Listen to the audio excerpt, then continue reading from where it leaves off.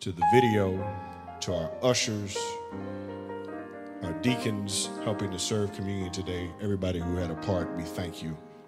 On the count of three, can we say thank you to them? 1, 2, 3. Thank you, Deep. Appreciate it. Just a few quick announcements, and then we'll go ahead and jump in. Don't forget that Bible study is upon us, and so we've been in a 3-week series called A Step Beyond, having faith beyond our comfort zone. And so this is a hybrid format, in person or online. Now, we will not have Bible study at noon on this upcoming Wednesday. Deacon Washington's homegoing service will be at that time. So we will have Bible study at 7 p.m. So please know at noon we will be in service for Deacon Washington, but we will have Bible study at 7 p.m. And don't forget, our young adults also have Bible study at 8 p.m. on Thursday evenings, both in person and on Zoom. And then also on Wednesday nights, our 116 Student Ministries also has Bible study as well.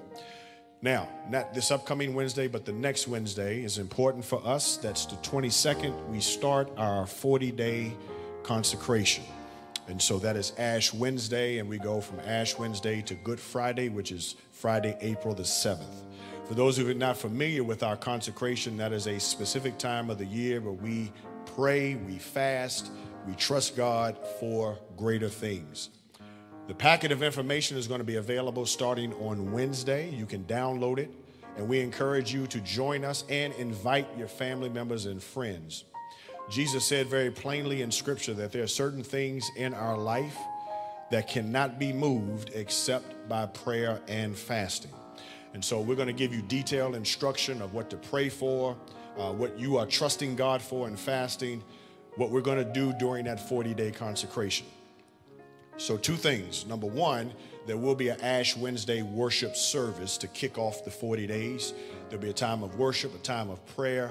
I'll give a message. I'll anoint with oil. We're believing God that God's going to do great things for you in that 40-day period. And then also starting on Ash Wednesday every year, this is the kickoff for our Operation Bless the Community campaign. This is the official kickoff for Operation Bless the Community. And so if you're not familiar with that, this is the monies that we collect, that every dollar that we collect in Operation Bless the Community goes right back out into the community. And this will be the 4th year that we have done this, and already we have raised and donated close to $200,000. So let's give God a big clap offering of praise for that. So we're asking everyone, this is the only time you're going to hear a direct ask of me. We're asking everyone, if you're able, to sow a seed of $100 to over the course of the year. It doesn't have to be at one time, but we're going to kick that off on Ash Wednesday, which is February 22nd. And again, whatever we get throughout the course of the year, we're going to sow that back into our community. So again, $100 is what we're asking. It does not have to be at one time. If you want to do a little bit here, a little bit there, however you decide to do it, that's the goal. Now, that's a goal. If you can't do it, then that's fine. If you can do more than that and you want to bless the community with more than that seed, we encourage you to do that as well. So please keep that in mind as we get to February the 22nd. All right? This is Black History Month as well, so turn your attention to the screens for our Black History Month presentation. What do 2 of the most important civil rights organizations have in common? Meet Ella Baker, the brilliant Black woman whose ideas and careful grassroots organizing helped give birth to Dr. King's Southern Christian Leadership Conference and to the Student Nonviolent Coordinating Committee. For this reason, Ella Baker is reverentially known as the mother of the civil rights movement. Born in Virginia in 1903, Ella Baker was educated at Shaw University before moving to New York City in 1927. By 1930, she'd started organizing. Ella Baker joined the NAACP in 1940 and helped young leaders find their voice and their leadership capacity. And one of those people was Rosa Parks, someone we all know. Ella Baker was also recruited by Martin Luther King to help run the Southern Christian Leadership Conference, which was helping to build the civil rights movement. Then in 1960, a group of black college students were denied service at Woolworth's segregated lunch counter in Greensboro, North Carolina. In an act of nonviolent protest, the students refused to leave, inspiring similar sit-ins across the South. Ella Baker left SCLC to help a group of young people form the Student Nonviolent Coordinating Committee. I remember Miss Baker saying, many of you are from some of the quote-unquote best schools in the country, so when you go into rural areas, don't go in there thinking you're going to lead the people. Find out what the people want. When you heard Ella Baker speak, you were ready to get out there. She really wanted us to stand up and speak out. And she gave you the energy to push. You can lead, you can be somebody, you can do something. More interested in effecting change than public acclaim or financial reward, Baker inspired a generation of young Americans to risk their lives to fight racism, sexism, and white supremacy. Simply put, the mother of the civil rights movement had many children, and we are her heirs.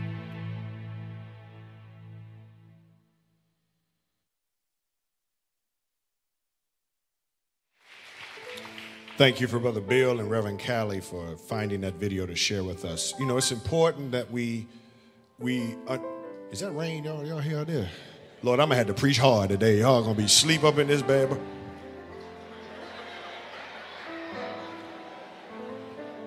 Y'all gonna make me work today, boy, I see.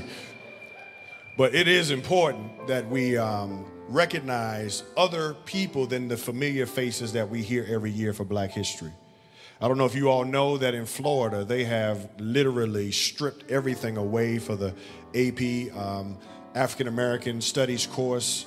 And it is intentional in our country that people are trying to deny us the opportunity to learn about our history and heritage.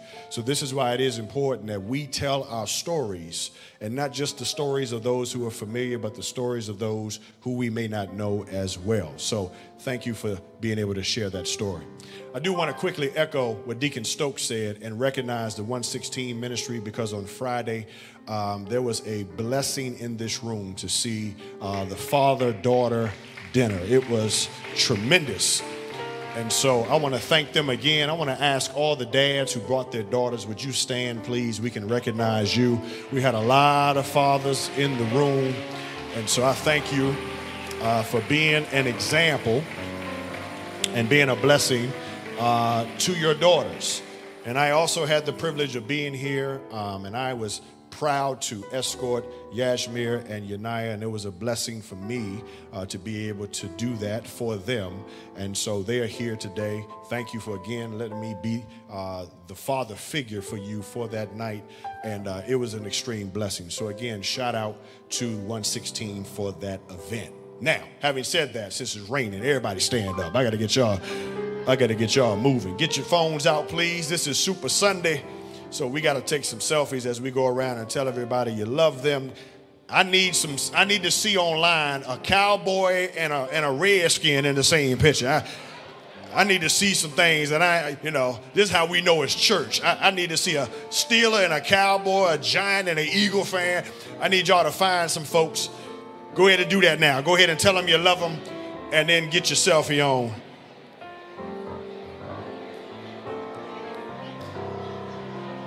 Tell them I'm going to love you anyway.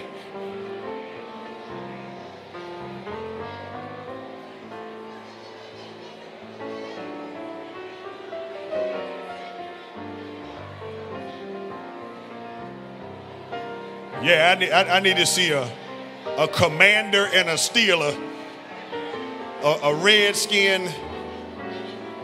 There we go right there, cowboy and Steeler. That's what I need to see.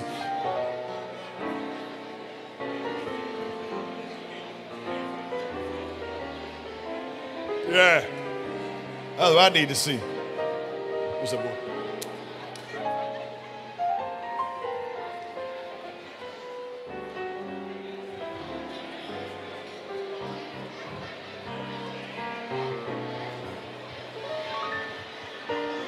Tell them you love them anyway. That's what I want you to say.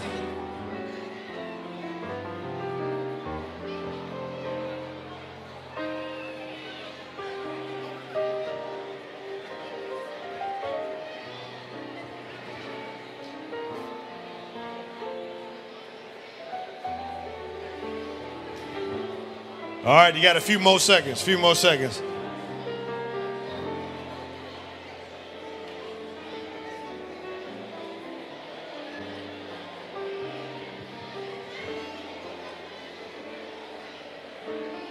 10, 9, 8, 7, 6, 5, 4, 3,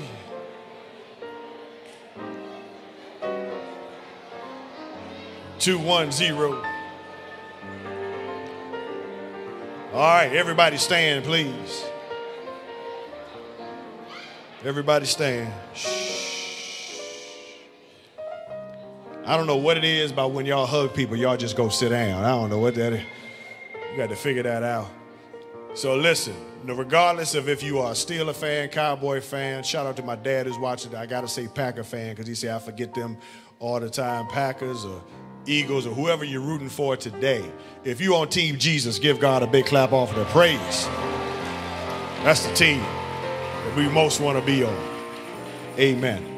Quick announcement again. Health Ministry reminds me to tell you all that next Sunday is Heart Health Month. This is Heart Health Month.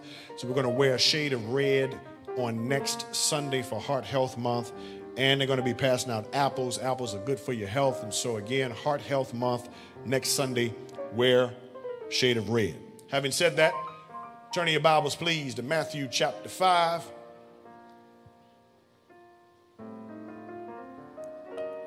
Verse number 1. Now, when Jesus saw the crowds, he went up on a mountainside and sat down. His disciples came to him, and he began to teach them. He said, "Blessed are the poor in spirit, for theirs is the kingdom of heaven. Blessed are those who mourn, for they shall be comforted. Blessed are the meek, for they shall inherit the earth. Today, blessed are those who hunger and thirst for righteousness, for they will be filled." That's good enough. You may be seated. Thank you, babe.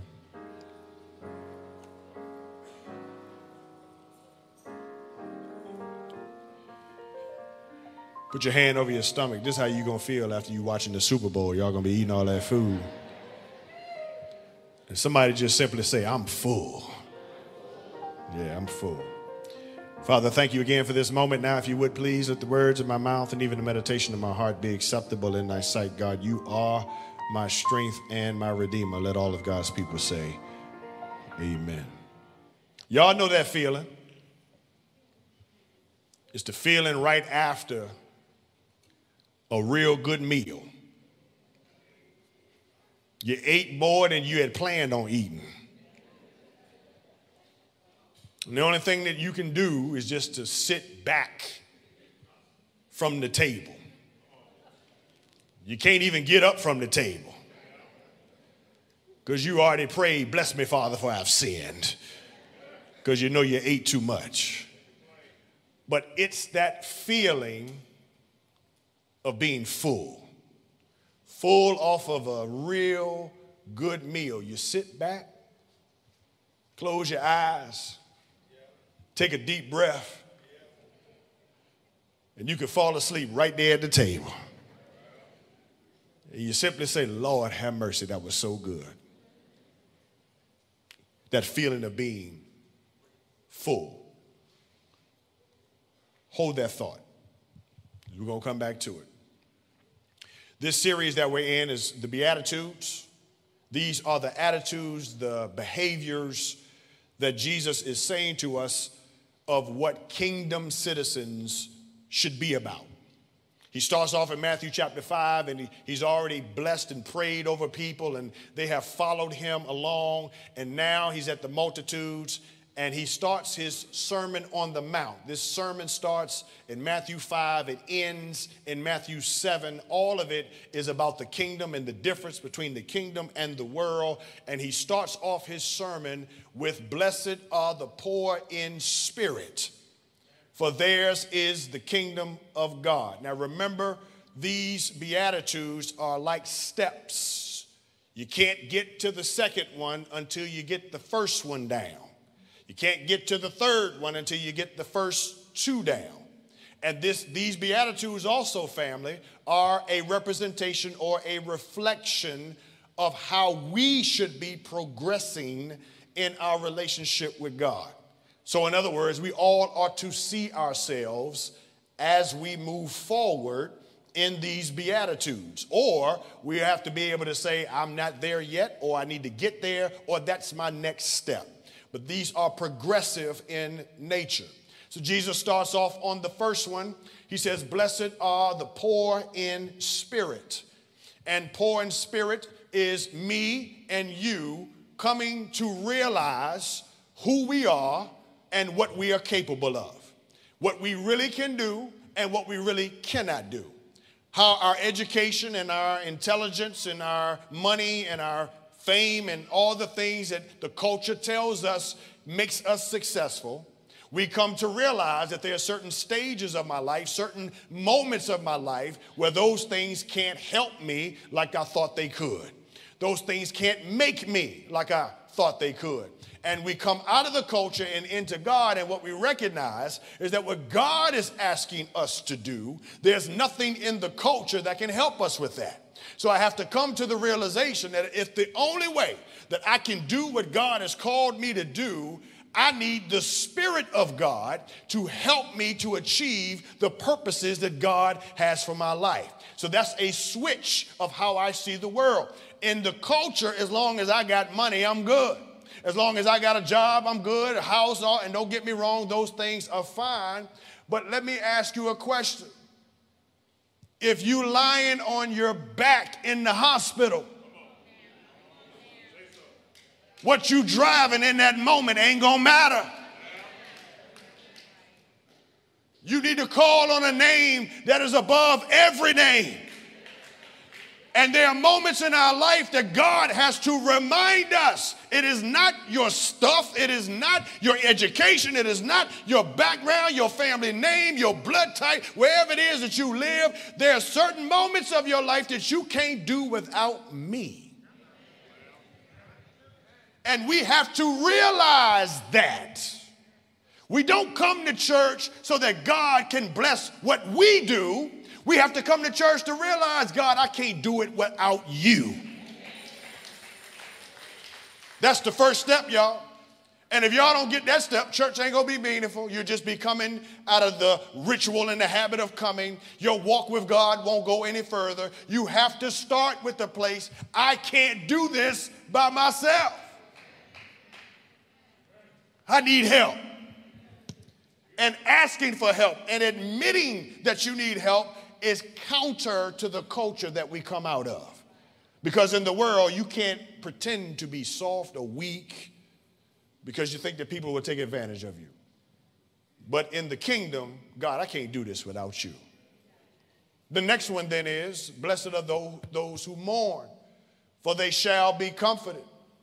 So if the first one is, I got to come to the realization of who I am and what I'm capable of, then the next one is the response to that realization. I have to come to terms that I can't do it by myself because sin teaches me that I can do it without God. But once I realize what sin is doing in my life, how sin is jacking up relationships and how sin is wrecking our communities and how sin is messing up the world, the response to that ought to be, I should be brokenhearted. I should be grieving over what I see in the world. I should be hurt because sin is doing such a number on people that they don't even realize how devastating it is. And my response should be, Lord, I'm sorry. Blessed are those who mourn when we try to do it without God. And truth be told, many of us can look back over our life before we got saved, and we know that we tried to do a whole lot of stuff without God. You ain't got to say it, man. I already know it's true, because part of the reason why we are here today, some of you, is because you tried to do so much without God, you made it worse. And now you're here to God because God, I need you to fix what I messed up. So when do we get to the place where we say, God, I'm sorry because sin did that? Blessed are those who mourn, for they shall be comforted. What is the comfort? The comfort is that when I acknowledge what sin is doing in my life, when I acknowledge how sin has messed up things around me and in the community and the nation and the world, he promises to give me comfort. He promises to give me another chance to get it right. And aren't you glad about that?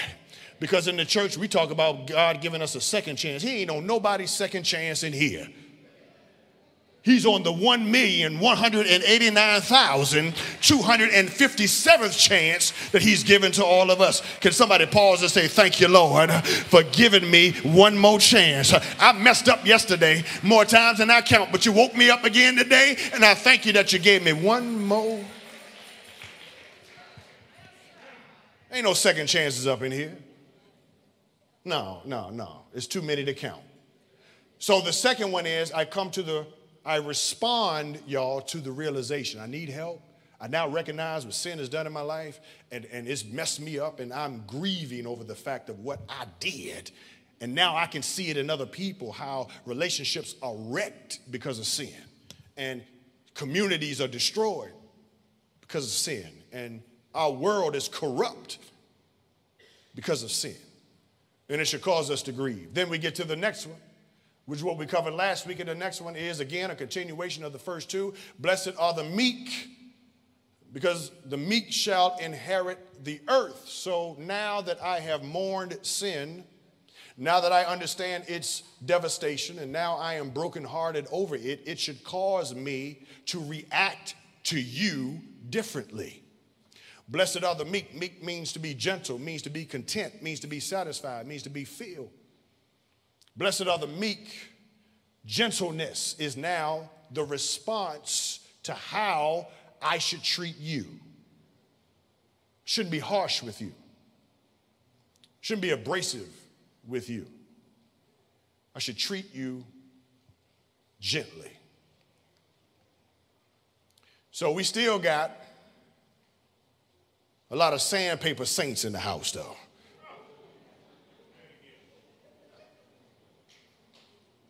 You still got a lot of grit on you. Still rough around the edges. And God is saying that if you really want to walk with me, you got to get rid of some of that grit, because the people that you edgy with ain't do nothing to you. As a matter of fact, God could have sent one of them to help you.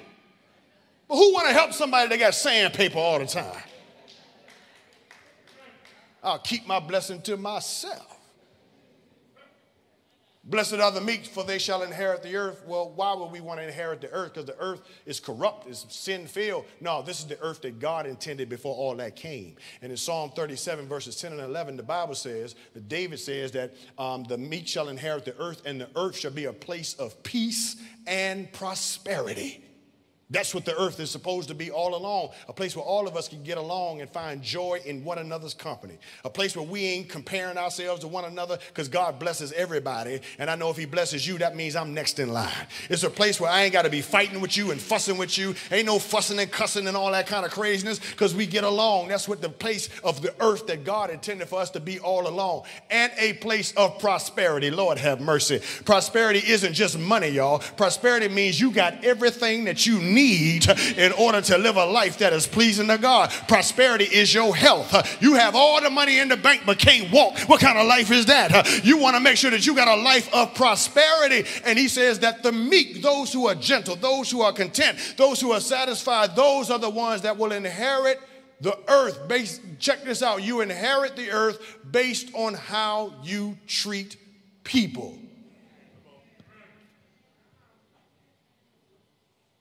Now I'm to the next one. And today, y'all, is the game changer. It's the game changer today. If you're ready, somebody say, let's go. Blessed are those who hunger and thirst for righteousness, for they shall be filled. The first one is I got to realize that I need help. The second one is I got to respond to how sin is wrecking my life. The third one is now I got to react differently in how I treat people. But this one is the one that changes it all. It is a known scientific fact, family, that you can only live a few weeks to a month, a little bit longer, depending on your situation, without food. It is also known and a scientific fact that you can only live days, 3 days at the most, without water. What we know to be true is that if you live a prolonged period of time without food, you become malnourished. And if you live a prolonged period of time without water, you become dehydrated. Both of them can lead to serious illness and or death. But put that aside. We know that hunger and thirst, even in the casual sense, can impact our whole day. Wake up in the morning and you ain't ate for the night before. Don't tell me you ain't going to work cranky.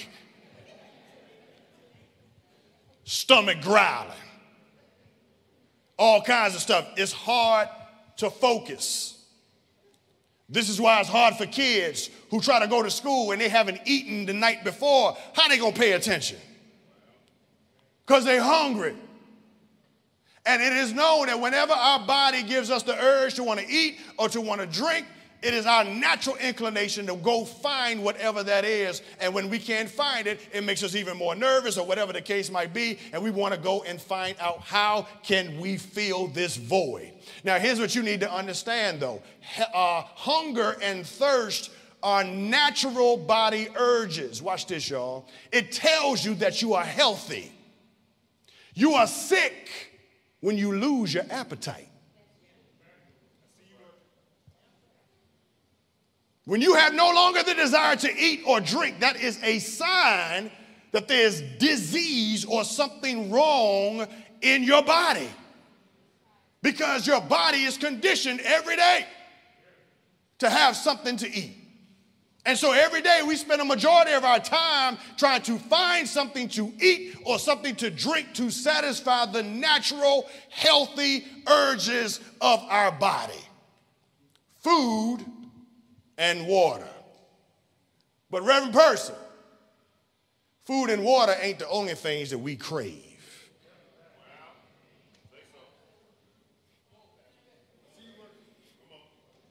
Some of us crave sex. That's a natural urge too.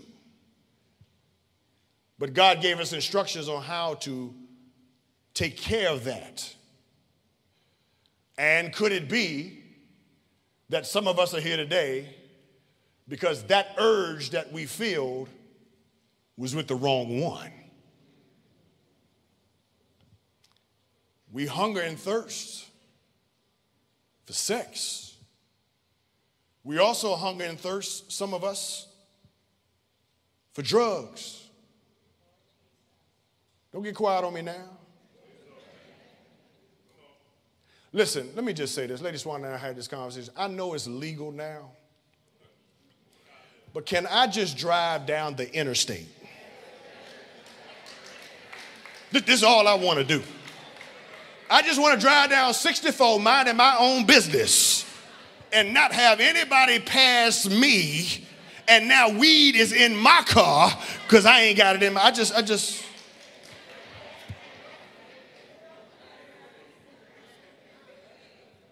Thank y'all for letting me share that. I just want to keep my scent in my car, and you keep your scent in your car.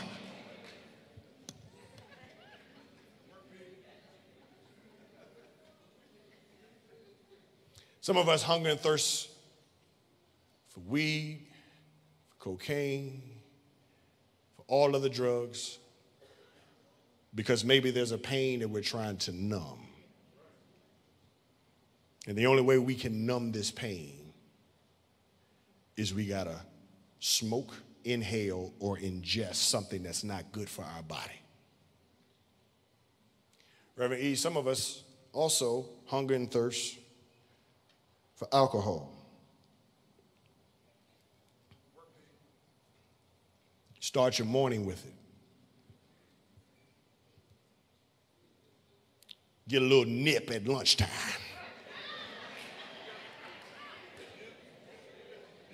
Little nip.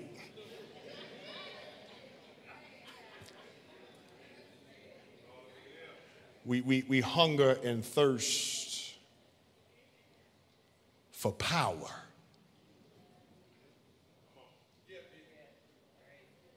Food and water ain't the only things that we crave. If I can't be the head of the ministry, I can't be in it. Because I ain't good at following. I got to be the leader, or I'm going to take my ball and go home.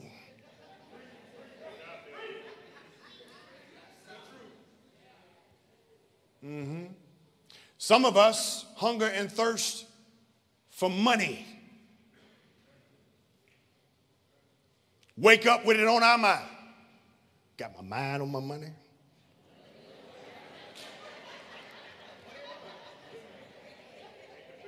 And most of the time is spent with you thinking about how to get it and make more of it. This is why Scripture said money is not the root of evil. It's the love of money. Because the love of money is what compels us to even walk away from God sometimes to chase the dollar. You know what else we're also craving? I done gave you a list: sex and drugs and alcohol and power. We also, some of us, crave attention.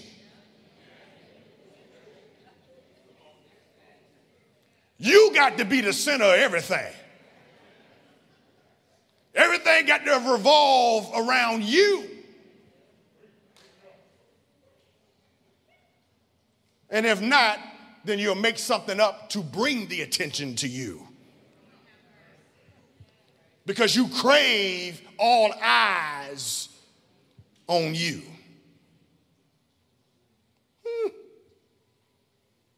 You know what else we crave, Lady Swann? People don't want to admit it. We crave control.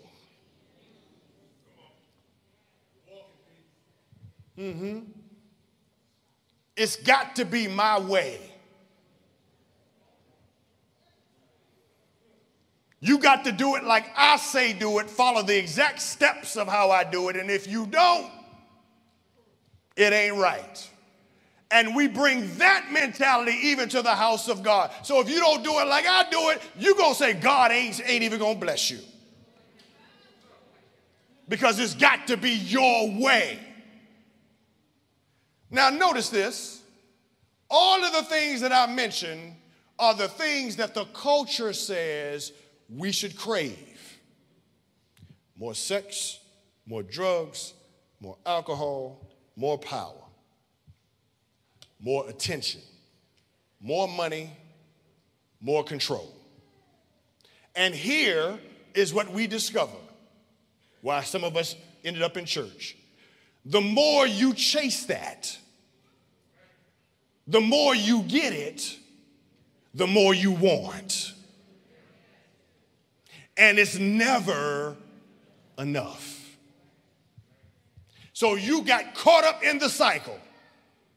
I got a little bit of money, now I want more. Now I got more, I want more than that.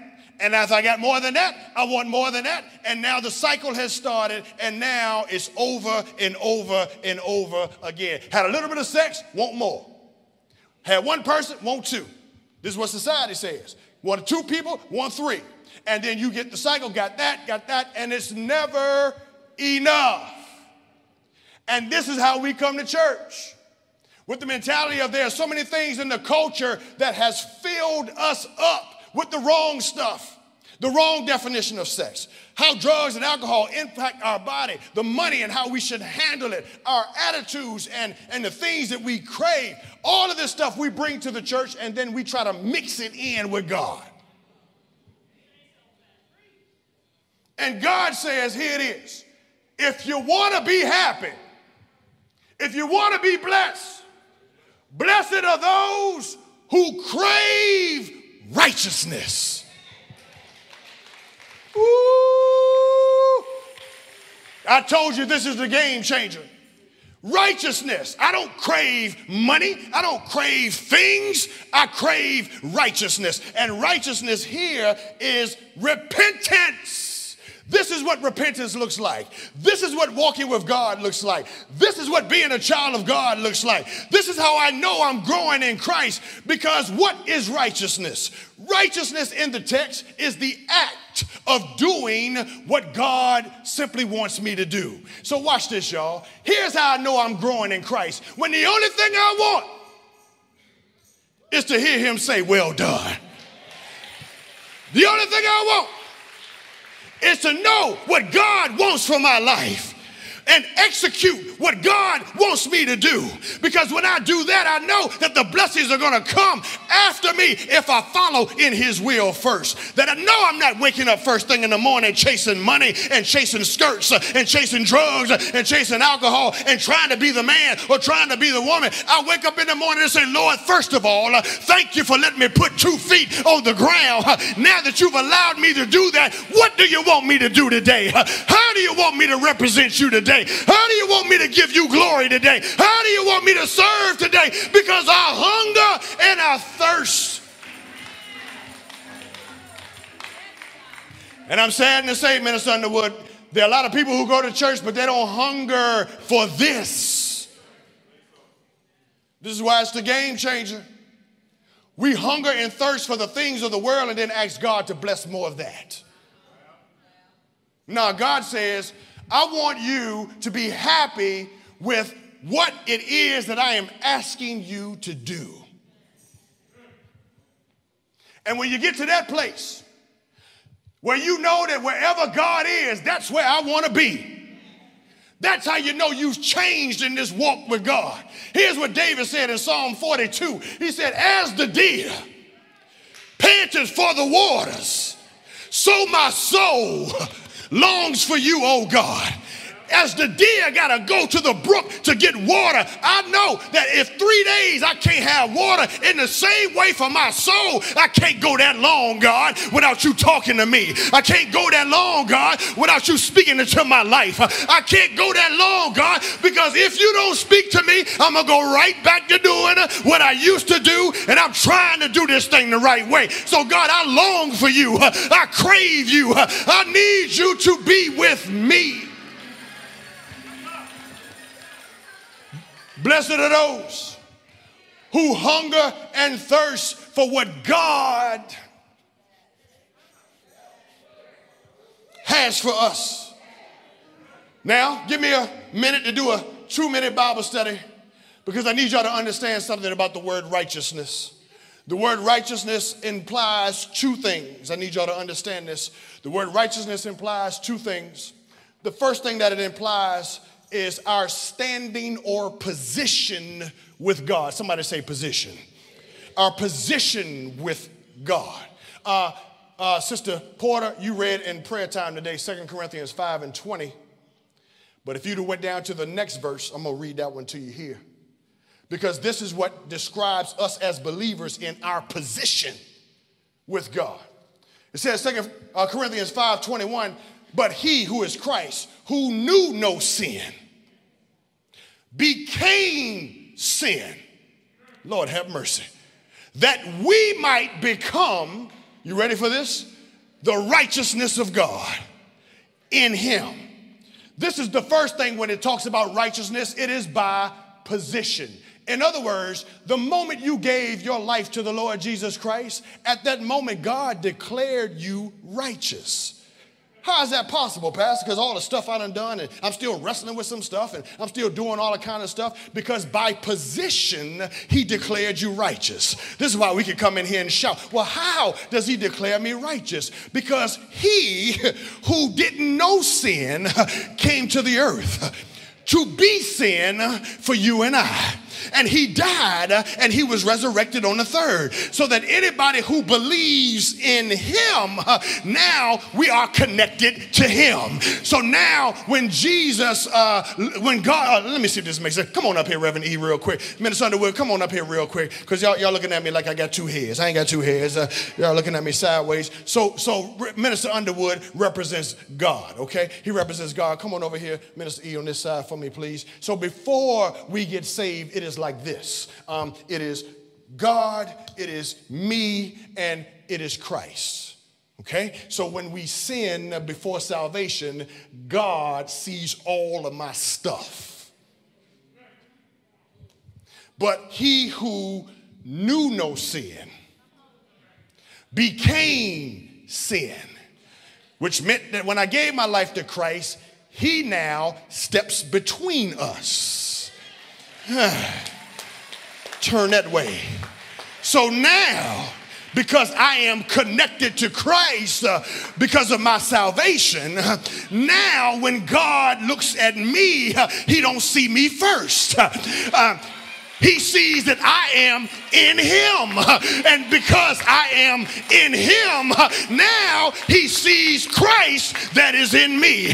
He who knows no sin became sin that I might be righteous. I ain't righteous on my own. I'm righteous because I'm connected to Christ. And when God sees me, he don't see me by myself. He sees the Christ in me. And that is how you and I can be declared righteous. Even if you messed up last night, he still sees righteousness. Even if you didn't get it right last night, he still sees righteousness. I need 5 people that want to thank God for the fact that how many times I messed up, didn't get it right, he still sees me in. Now, I need some folk that really thank God because you looking back over your life and you know how many times you have messed up. But because I'm in him, thank y'all, he sees me as righteous. And I need y'all to understand that, because this is where we struggle, because the enemy wants to remind you of all the stuff you've done wrong. And the answer is, you're right. We have done a lot of stuff wrong. But when I confess with my mouth the Lord Jesus Christ and believed in my heart that God raised him from the dead, God now doesn't look at Kevin, he looks at the Christ in Kevin. And now because of that, I am declared righteous by position.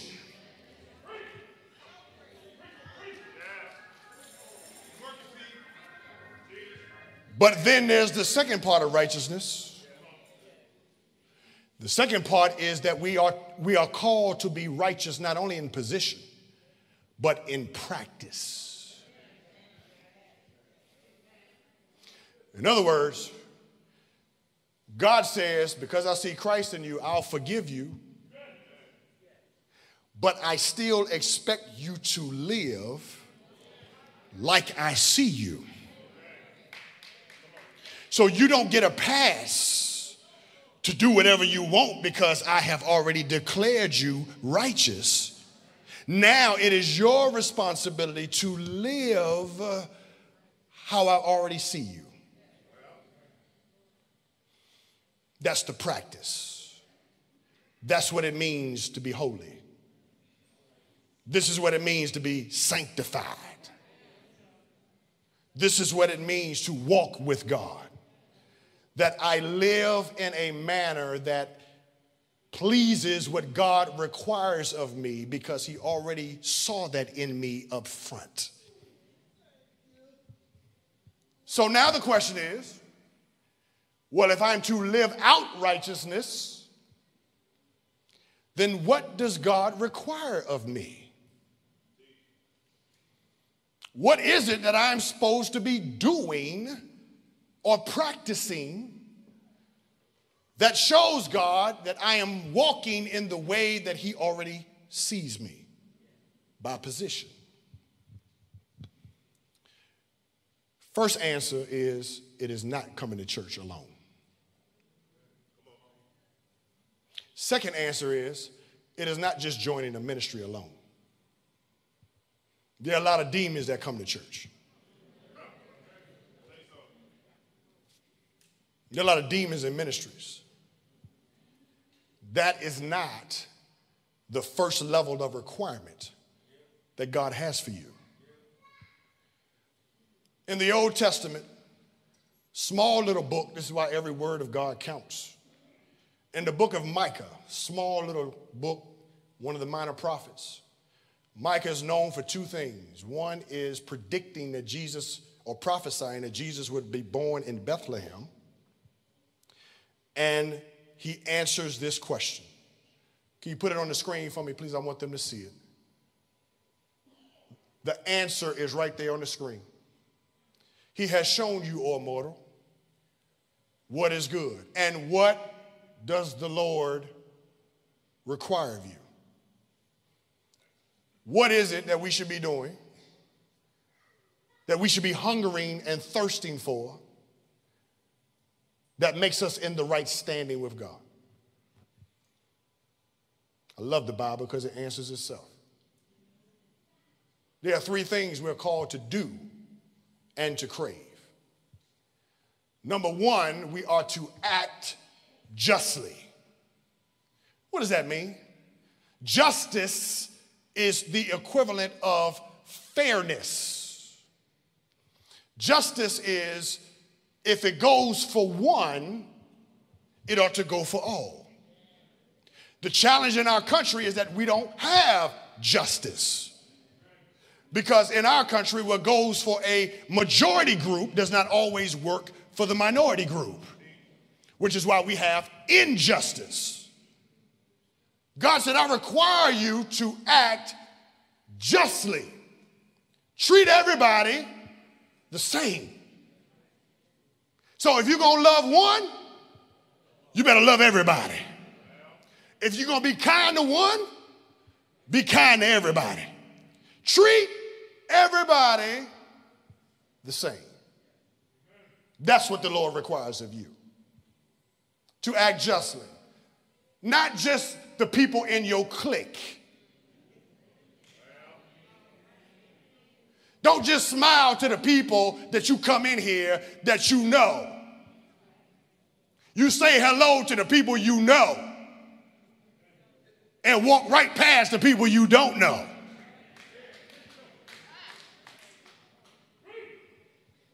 That is injustice in the house. So if I'm going to love one, I'm going to love all y'all. Regardless of how you treat me. So if you still got some sandpaper saints in you, I'm still going to have to love you.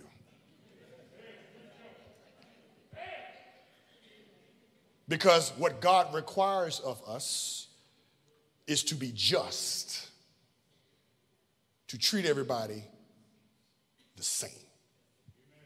You know what Jesus did? He went to great lengths to love people who the Jews said he shouldn't love. Come here, Samaritan woman. He wasn't supposed to talk to her, but he went there anyway. Come here, woman caught in adultery. She was supposed to die. He stood up for her. He treated everybody the same. So if you only treat people that you like better, people that you want to get stuff from better, people that you think you're aspiring to be like, so you give them more of your positivity, but you give trash to the one that you don't think so highly of.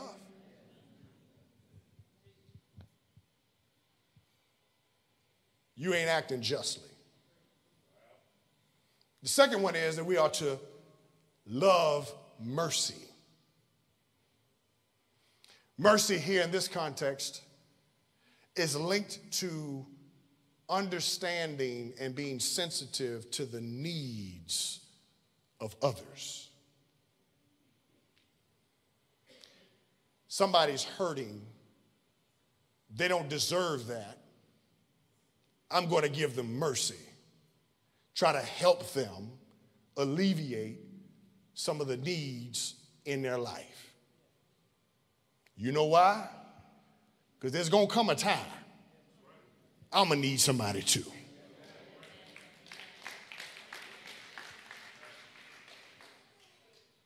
So who are you helping?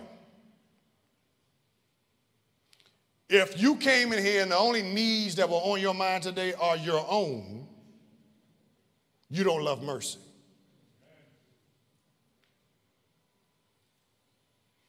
This is what the Lord requires.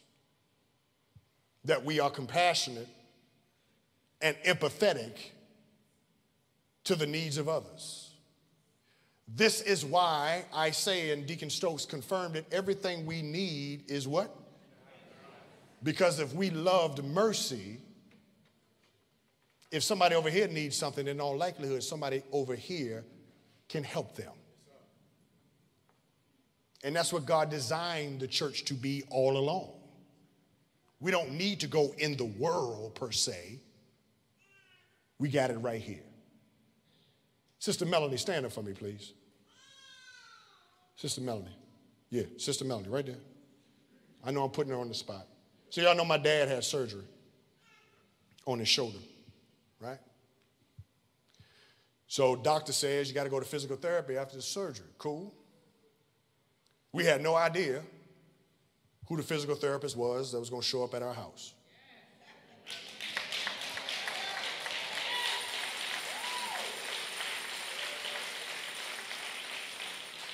She rings the doorbell. She's in the house.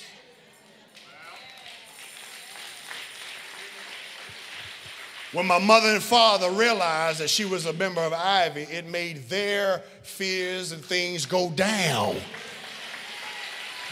Because they're not dealing with a stranger. They're dealing with a family member in the house of God. I'm trying to help y'all understand that when we do this right and you love mercy, everything we need is right here.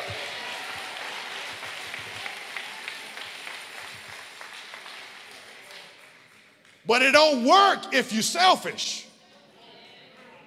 It don't work if you're just coming in here and it want to be about you.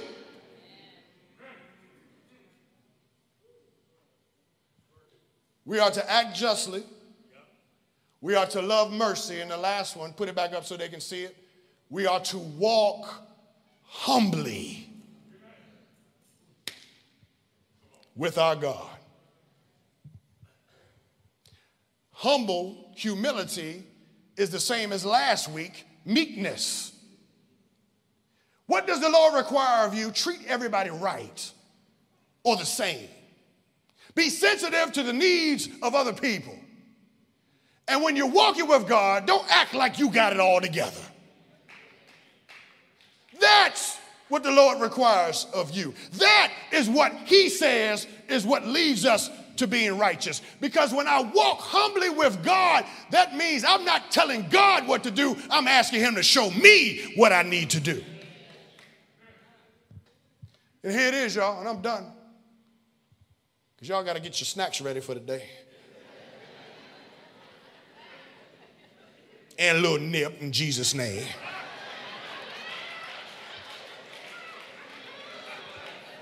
And I pray that when you take that nip, you remember this right here. You at the party. Oh, pastors.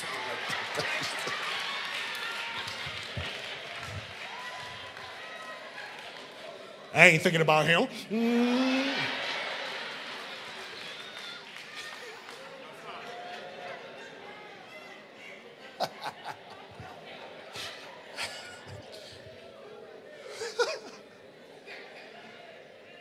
Get him, Spirit. Get him. Blessed are those who don't crave drugs, alcohol, power, money, attention, control. But they crave acting justly, loving mercy, and walking humbly with our God. What do you get for this? You shall be filled. I think about 20 of y'all got this. Notice the contrast. When I chase stuff out there, it never fills me. I'll be good for a day, a month. I get a car, I'm good for a month or two, and then I get tired of the payment.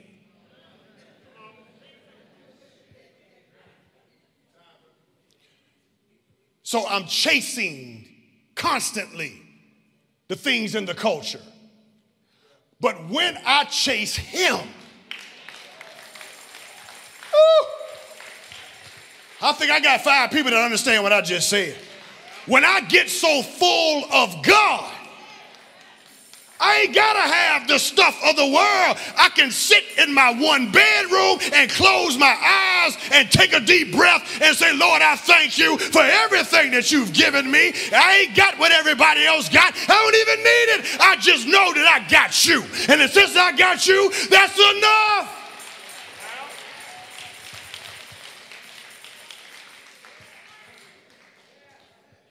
I ain't got to feel worthy anymore if I don't, or unworthy anymore if I don't have on a certain brand. I don't have to feel unworthy if I'm not driving a certain car. I can be filled because God is showing me I'm the best thing that's ever. Lord, I need 5 people that can believe that. I might not have everything, but I know he's the best thing that's ever happened to me. And when I hunger for him and what he desires and requires of me, he'll give me the desires of my heart.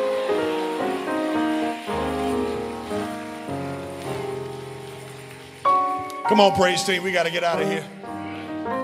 Yeah, we got to get out of here. Listen, there's no filling in this life that can fill you completely. Notice what Jesus said, you shall be filled. Guess what? That's it. Not that you need to continue to be, and I know there's a filling of the Spirit, that's a different conversation. But what he's saying is that when you chase what I require, watch this, and now you get so full of me, even your prayer life changes. How does it change? Because instead of me praying for Lord, bless me with this and Lord, bless me with that, here's how I start praying when I'm filled. Lord, however you want to bless me. However, whenever, with whomever you want to do it, I'll be satisfied. So therefore, he always gives us the desires of our heart. Because when we pray now, being filled, we pray for the things that we want God to bless us with anyway. This is repentance. This is what it means to walk with God. This is what it means when we come to church. God, take the stuff out of me that can't really satisfy me, that only satisfies me temporarily, and replace in me the thing that's going to satisfy me 24/7, 365 days. And how much longer are we in the church going to still feel like there's things out there that can satisfy us more than God? Woo. There is no other that can satisfy you. You eat, you're going to want to eat again. You get one job, you're going to want another. You get one level of pay, you're going to want a higher. You get one house, you're going to want another. I ain't never met nobody, me, never, maybe you have. I've never met a person in my life that say, you know what? I'm good, man. I got all this money. I'm good. That's not how we're built. We're built to want more. And God says, I am the only one that can satisfy the deepest urges of your life. If you chase what I ask of you, you'll be good. I ain't gotta have the power. I can serve in ministry and be in the back and just be just as happy as I want to be. I ain't got to have control over everything because I know God is in control. And I know that the answer to my sorrow and grief and hurt ain't in the back of a blunt or the bottom of a bottle.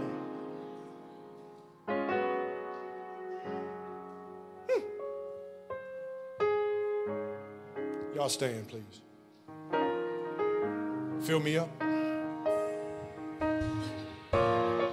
till I overflow. I want to run. That's what y'all want. Come on, fill me up till I overflow. I want to run. I want to run. Come on, y'all, sing it. Fill me to righteousness. I want to run.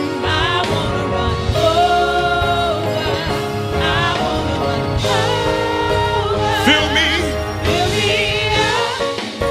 Hey, till I want to run. I want to run. Y'all fall out. Come on, fill me up till I want to run.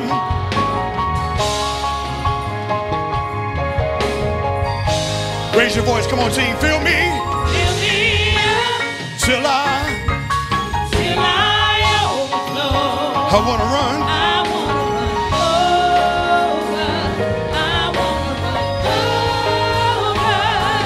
Fill me up. Fill me up. Fill me up. Fill me up.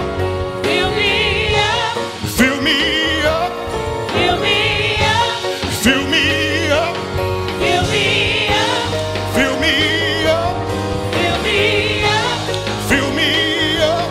Fill me up. Hey, fill me up. Fill me up. Fill me up. Fill me up. Till I overflow. I want to run. Last time. Listen, we got too many people in the house that's still chasing things that will never satisfy you. Your completeness is not in a boo. It is not in the things. Your completeness is in Him. And if you chase Him and what He asks for, you will get everything we need right there. Fill me up. Fill me up till I overflow. I want to run. I want to run over. I want to run over. Listen, we're going to end right here. There might be somebody here that doesn't know the Lord Jesus Christ in person or online. I'm telling you now, you will never be satisfied with the things of this world. Jesus makes the statement, if you come to me and you chase the things that I desire of you, you will have everything you need. You'll be filled. Even if you don't have all the stuff out there, you'll still be filled. That's the promise on the table. If you don't have a church home or you haven't accepted Christ, you can make your way forward when service ends.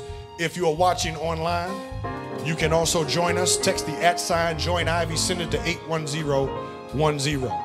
If you need prayer, because maybe there's something that you're craving that you know is not where God wants you to be, and you need to help for God to break that craving in your life so that you can seek Him for all and with everything you got, I'm going to ask the intercessors to come forward as well. We're going to pray for those who need that prayer as well.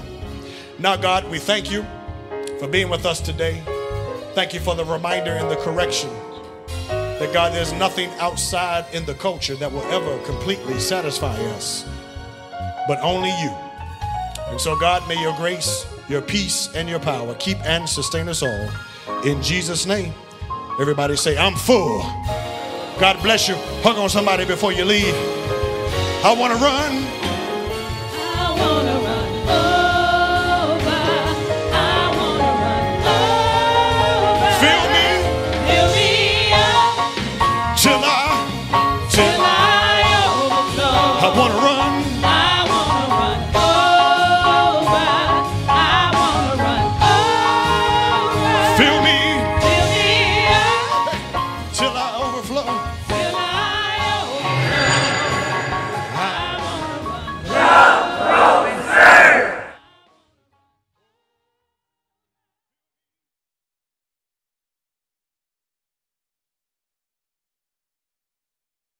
The Ivy Educators Ministry needs your input. Please take a moment to scan the QR code and complete a quick survey so we can better serve your educational needs and questions. QR code will be available at the Member Relations table after service.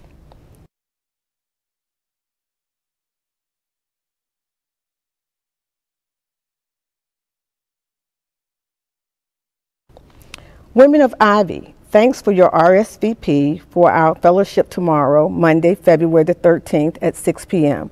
See you there.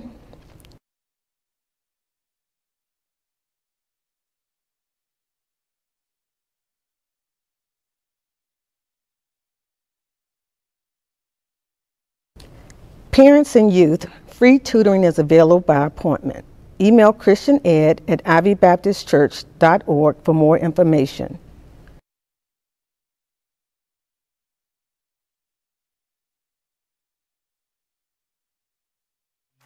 One thing that's true about Ivy is that we don't just love God, but we also love God's people and our community.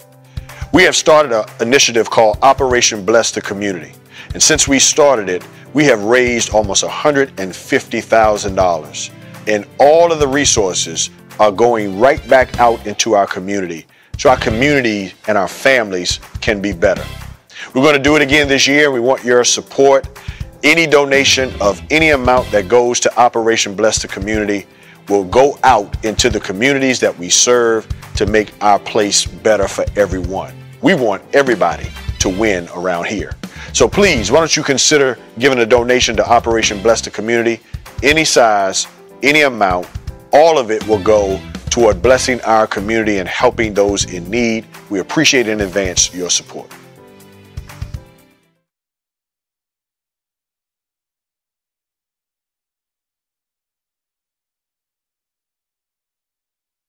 Calling all K through 12 Ivy Achievers and parents.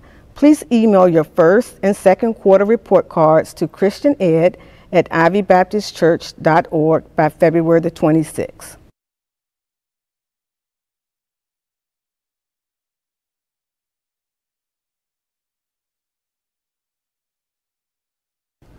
Couples, get your tickets for the Vow Keepers Valentine's Masquerade Ball on Saturday, February the 18th from 6:30 to 9 o'clock p.m. Semi-formal event at Spring Hill Suites in Hampton. Cost per couple is $75 until February the 12th.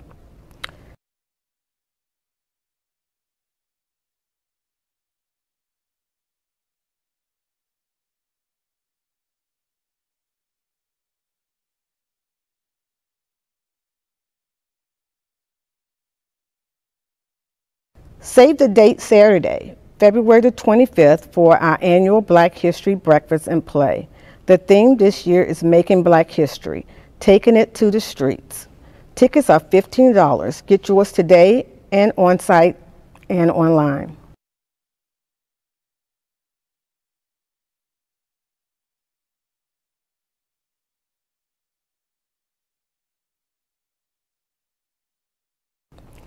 Last but not least, mark your calendars for March the 12th. We will be celebrating Pastor and Lady Swann's 17th pastoral anniversary.